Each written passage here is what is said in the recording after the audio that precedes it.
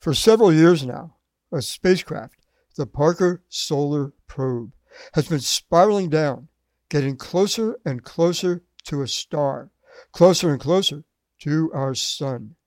Last spring, the probe got more than just close. For the first time in Earth history, a spacecraft flew into a star, into the sun. I spoke with Dr. Christina Cohn of Caltech. I have a feeling we're not in Kansas anymore.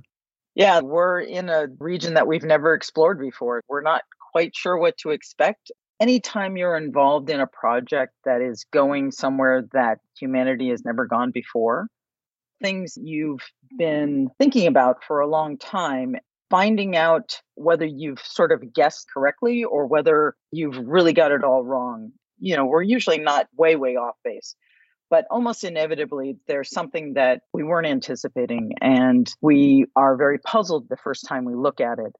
The surface of the sun is so hot, atoms cannot survive. Glance up at the sun. That glow comes not from whole atoms, but bits and pieces of atoms flying about on the sun, and also flying out of the sun into the solar system. They get inside the protective magnetic shield that we have around the Earth and change the atmosphere so that radio signals don't behave the way we expect. We have radio blackouts where we can't communicate with radio at all.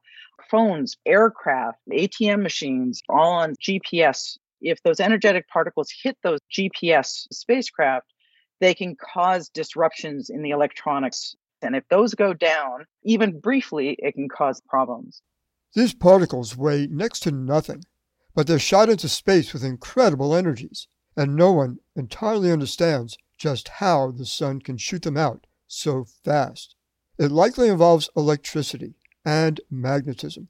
The sun is threaded with a spider's web, bazillions of spider webs, composed of twisting, stretching lines of magnetic force.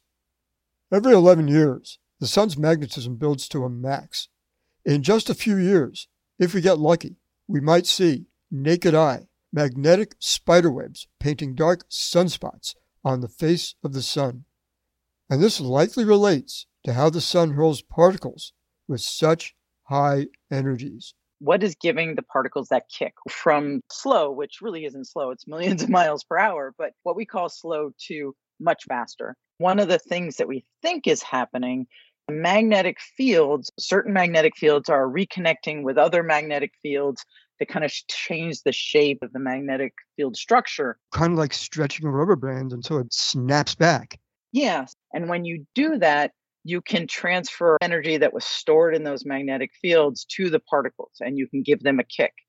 We see that in other places in the universe, but we've never actually been able to be there when it happens. Answering these questions requires getting up close to the sun, which poses an obvious risk.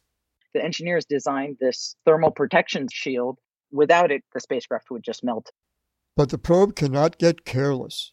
You have to keep that shield between the sun and the spacecraft until you get far enough away that it's no longer a danger.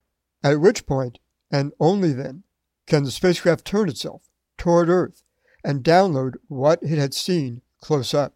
It's a huge amount of data. The next data dump that comes in, I'm sure we'll all be up late waiting for those data to come down. Since I spoke with Christina, that data dump has come down, and scientists have been going through it to figure out what it means.